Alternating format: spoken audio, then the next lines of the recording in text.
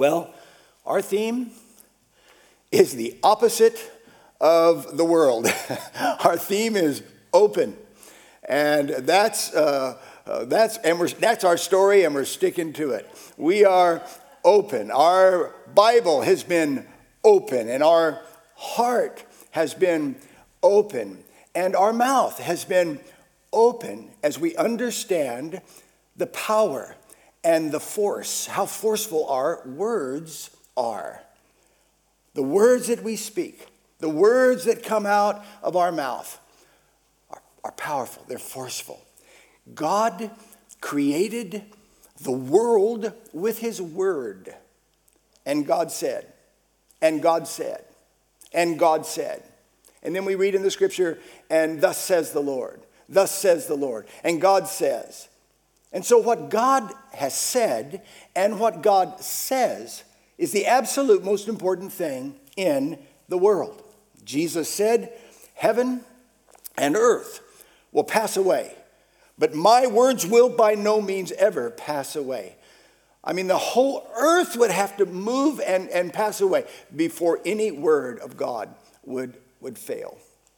What God says is the most important thing in the world. But what you say is like the next most important thing, at least in your world. What are you saying? What do you say? And man, it's what a discipline it requires from each of us when so much is being said, so much fear, so much unkindness, so much judgment. There's so much being said right now, and how disciplined we must be to know that every word that I speak is forceful and powerful, and life and death are in it. And so sometimes it's just better not to speak until I'm ready to speak life. Life and death are in the power of your words. So what are you speaking? How are you talking? What he says matters most, but what you say matters next. And what you say is significant because Jesus teaches us that your mouth can move a mountain.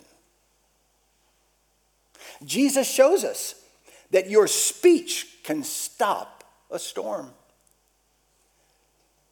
Your words can create your world, a world of affirmation or a world of defamation.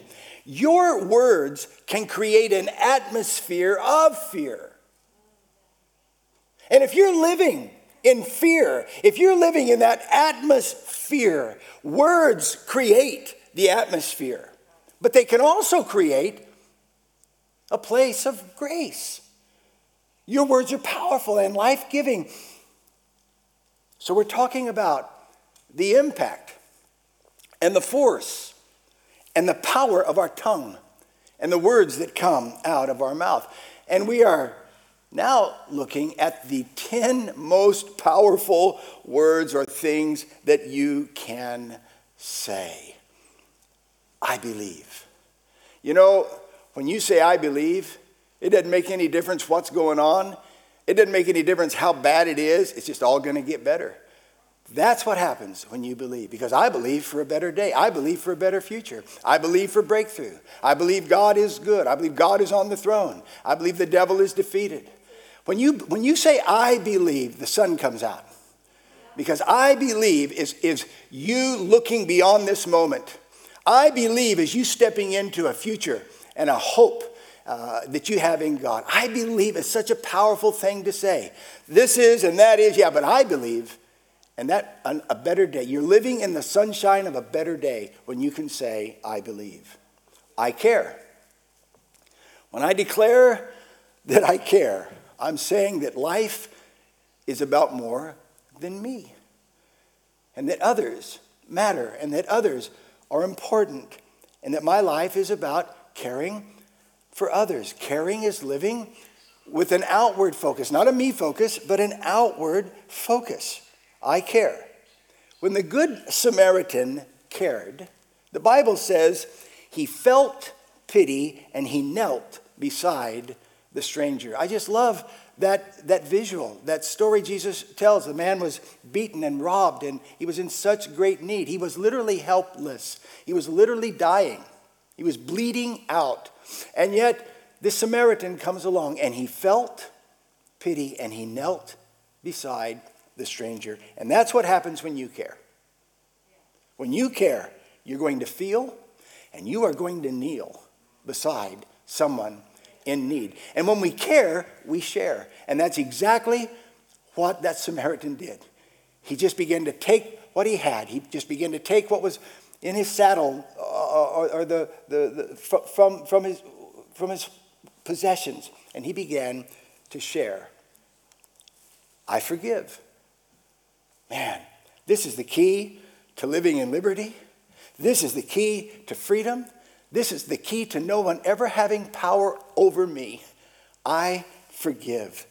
No one can ever hurt me so bad that I can't forgive them. Do you know how powerful that is? That's like superpower right there. No one can ever hurt me so bad that I can't forgive them. We read in Colossians 3:13, make allowance for each other's faults and forgive anyone who offends you. Everyone who offends you. Someone's going to offend you. And it's just going to happen. And so you need to already have a default setting when someone offends you. And that is that you are going to make allowances and you are going to forgive anyone who offends you. And remember, and this is our trigger point in our whole theology of forgiveness, remember the Lord forgave you. So you must forgive others. It's just like already a foregone thing. No matter what you do, I forgive you. No matter what he did or she did, I forgive them. I do not hold on to it. Jesus said, if you do not forgive men their sins, your Father will not forgive you your sins, in Matthew chapter 6 and verse 14 and 15. Well, man, I can't risk not having my sins forgiven. Unforgiveness causes the root of bitterness. This is what people with unforgiveness live with. They live with bitterness. The root of bitterness springs up a tree of trouble. And the tree of trouble produces the fruit of defilement. If you will be unforgiving, you will be bitter, troubled, and defiled. And unforgiven before God. I mean, that's like the worst deal of the century. So I forgive. Then we talked about I need. And saying I need keeps my heart in a place of humility. I need God. I need you. I need others. Hey, I need the church. I need to be in this building. I need prayer. I need help. I need strength. I need grace. I need forgiveness. I am a sinner and I need a Savior. And when I say I need, it just keeps my life in perspective and it keeps my heart from pride. And Lord, do I have a proclivity to pride? And when I say I need, all of the resources of God and man become available to the person who asks and who says, I need. Today, I want to talk about I submit. You know, the Bible teaches us that there is the milk of the word and that there is the meat of the word. Today, we are going to be looking at the meat of God's word. I submit. Now we're going deeper. You see, it's in submission that we truly become totally committed followers of the Lord Jesus Christ. We go from more than just salvation. We move into discipleship when we say, I submit. When I say I submit, I go from believing in him to becoming like him. In Galatians chapter 4 and verse 19, Paul said, my little children, for whom I labor in birth again until Christ is formed in you. Christ is formed in you. Formed. How do we go from little children to totally committed disciples of Christ? It's when we can say, I not only like Jesus, I want to be like Jesus.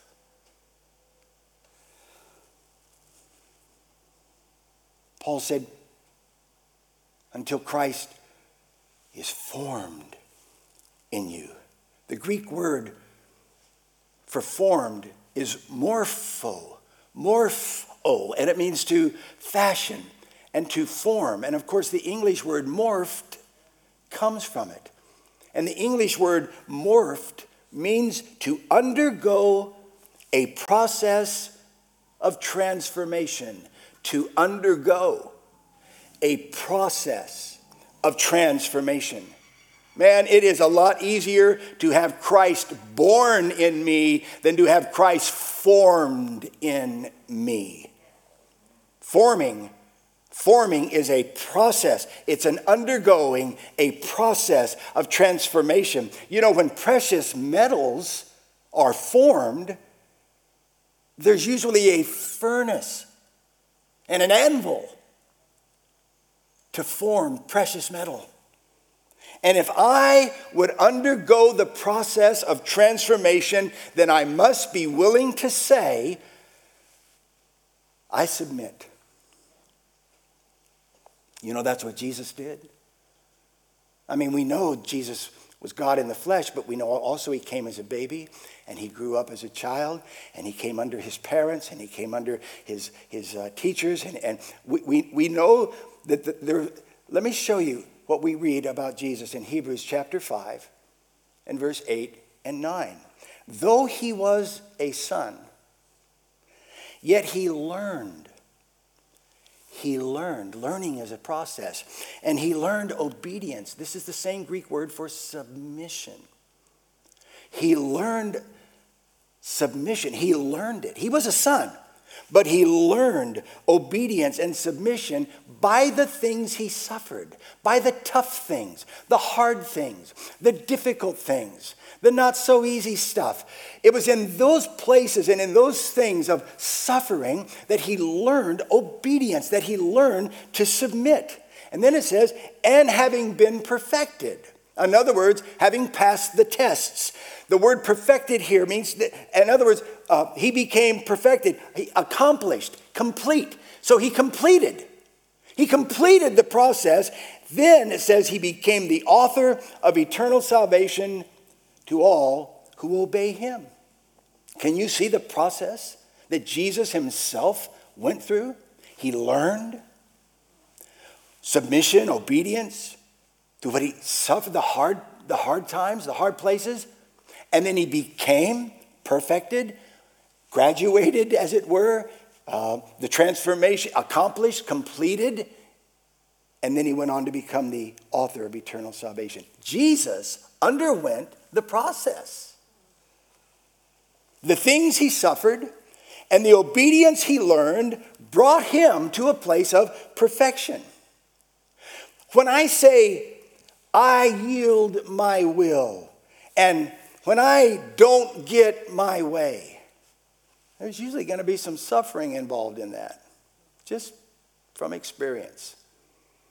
You see, the process of being formed and fashioned might involve some dying and denying of myself.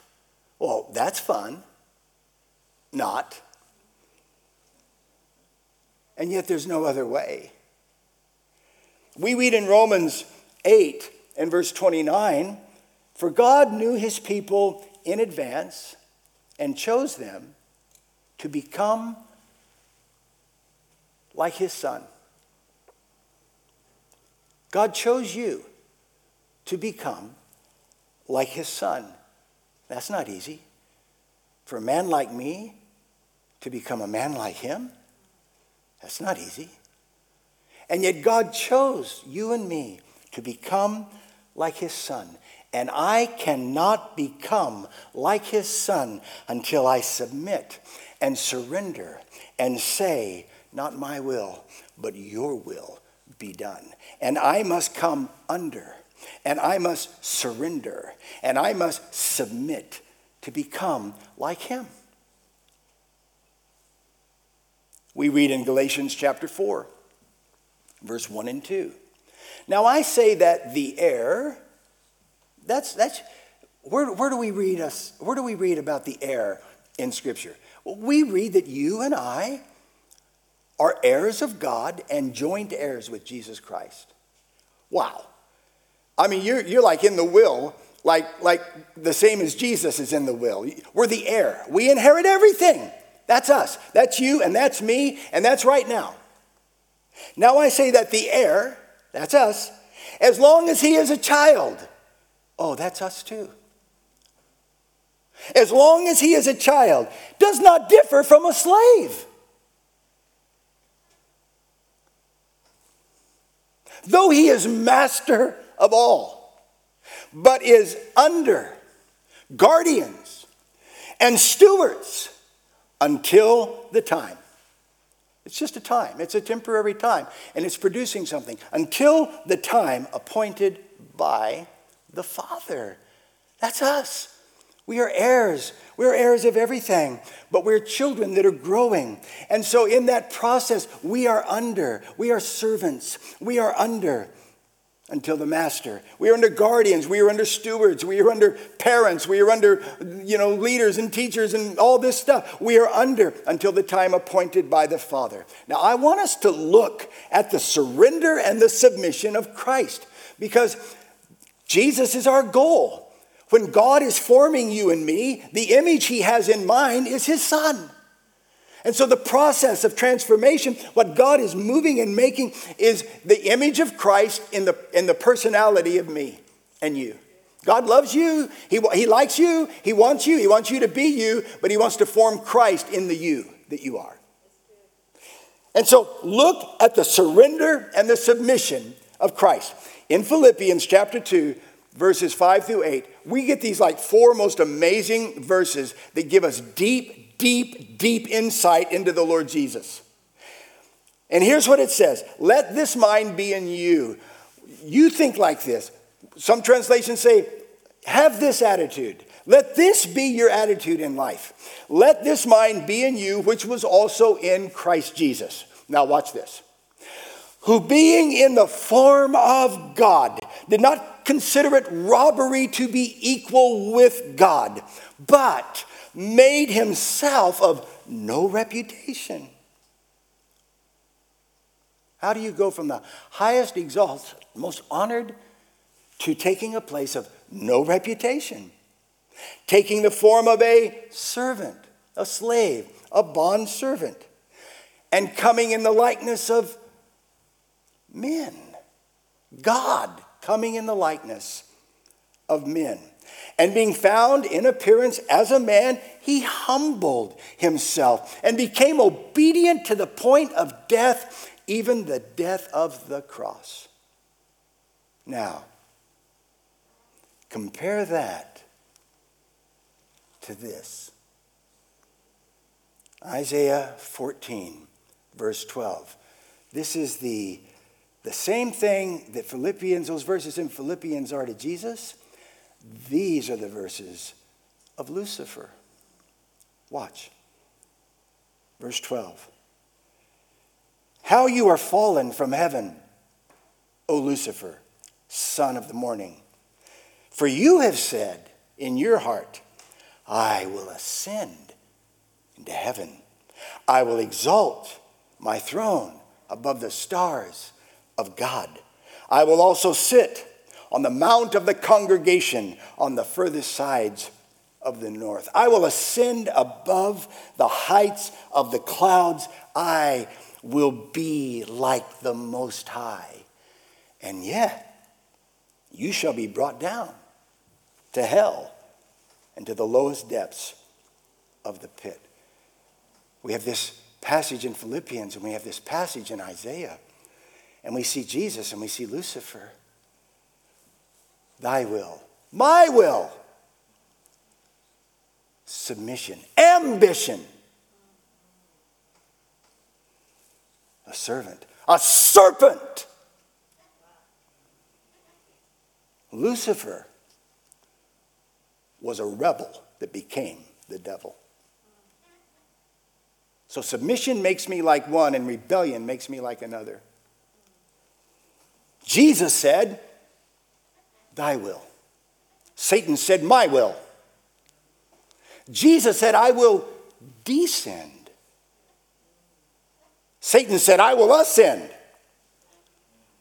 Jesus said, I will humble myself. Satan said, I will exalt myself. Jesus said, I will become obedient. Satan said, I will become God.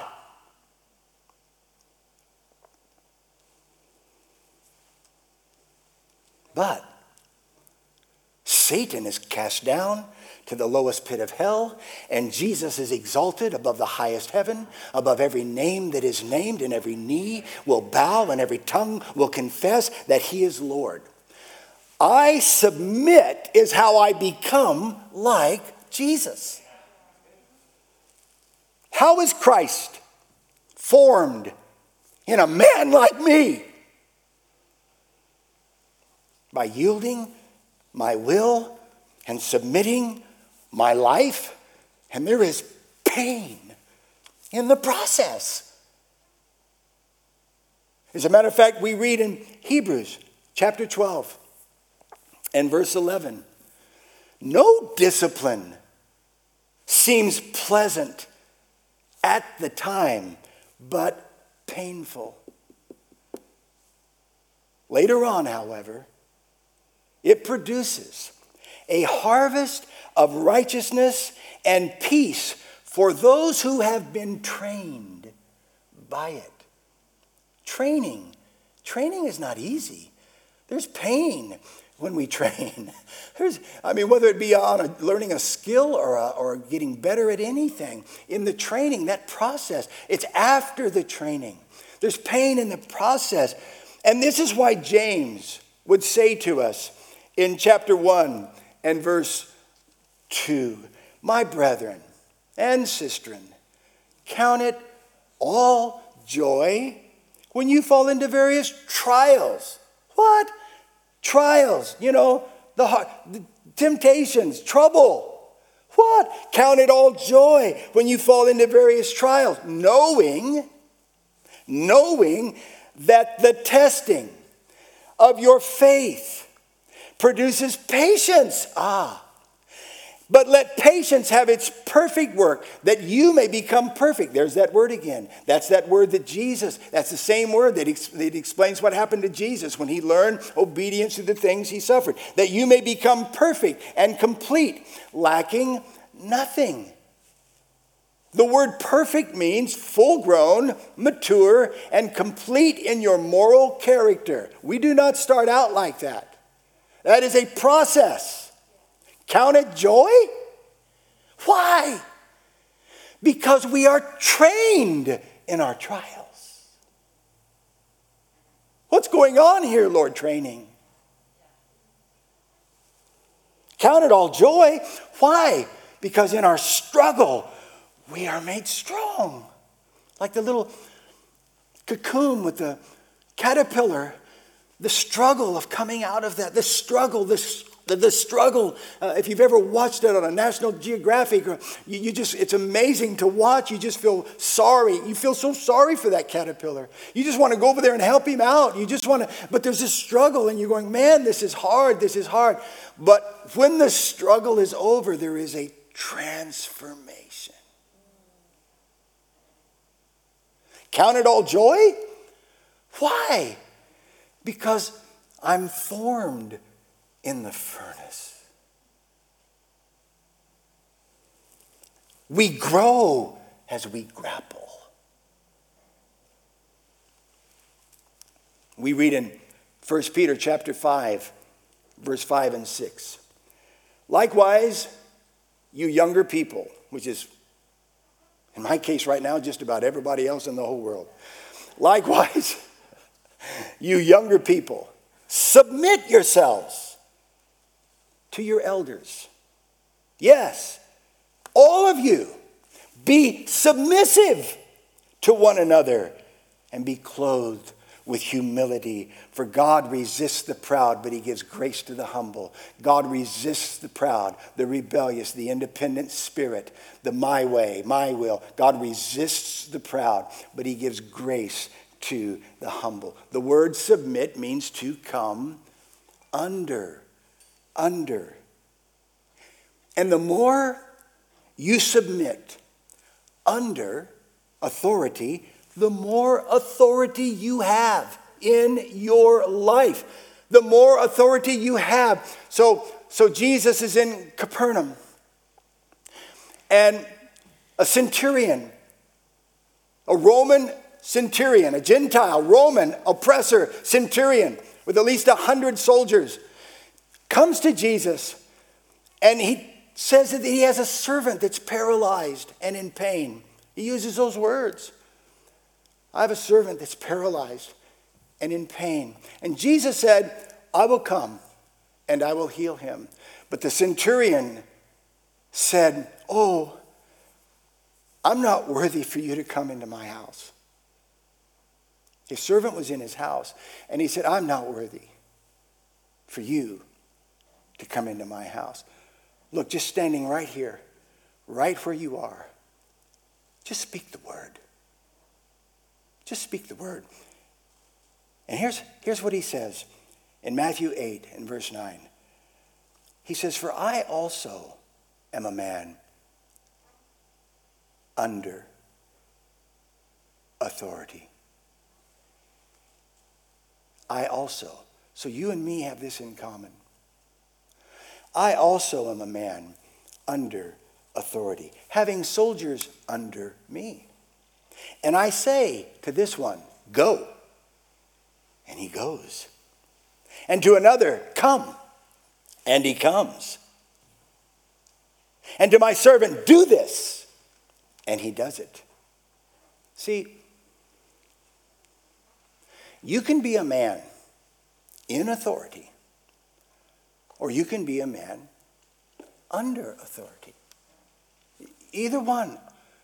They're both options for you and for me. If he is in authority, then it is the centurion that is speaking. But if he is under authority, then it is Caesar that is speaking.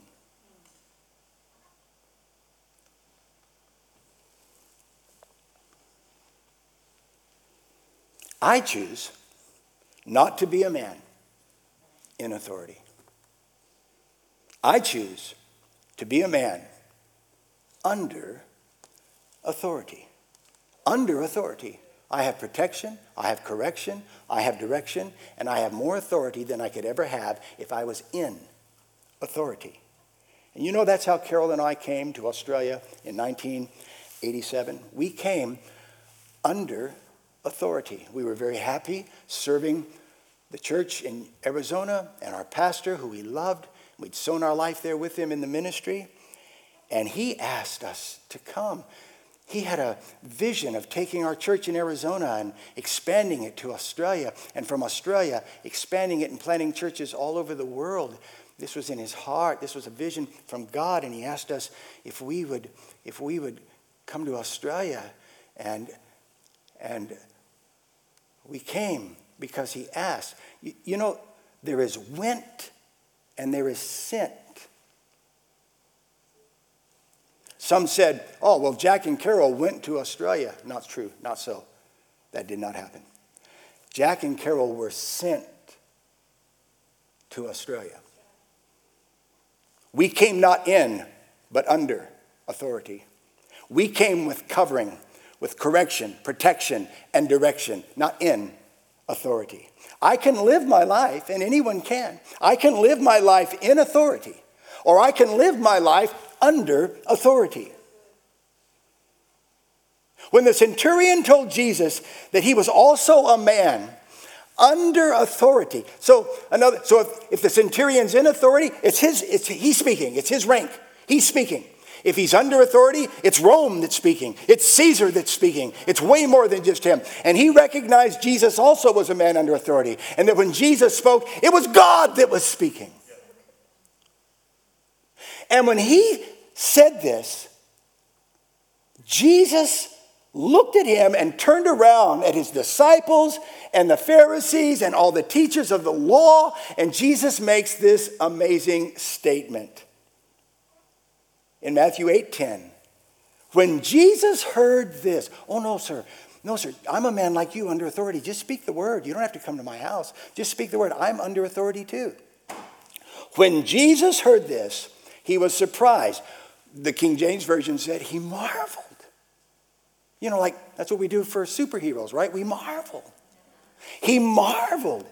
And Jesus said to the people following him, I tell you, I have never found anyone in Israel with faith like this. Now you're free to do what you want to do. You can go and be, and we're all free. But I'm going to live my life under. You know, about 5 months ago, I was up in Tamworth and I received a phone call from Phil Douglas. And Phil said to me, he said, Pastor, he said, a door has opened for Amanda and I and the kids to go up to Arnhem Land and to work up there on the mission field. He said, but Pastor, I don't want to pursue it until I know in your heart that I just want to submit it to you as my pastor. And of course, I got excited. I said, Phil, this looks fantastic. Let me just say something to you. Phil and Amanda did not went. They've been sent. They have not gone to Arnhem Land in authority. They've gone under authority. Under authority. That's how I've chosen to live my life. I submit is not an easy thing to say, but it is one of the most powerful things you can ever say.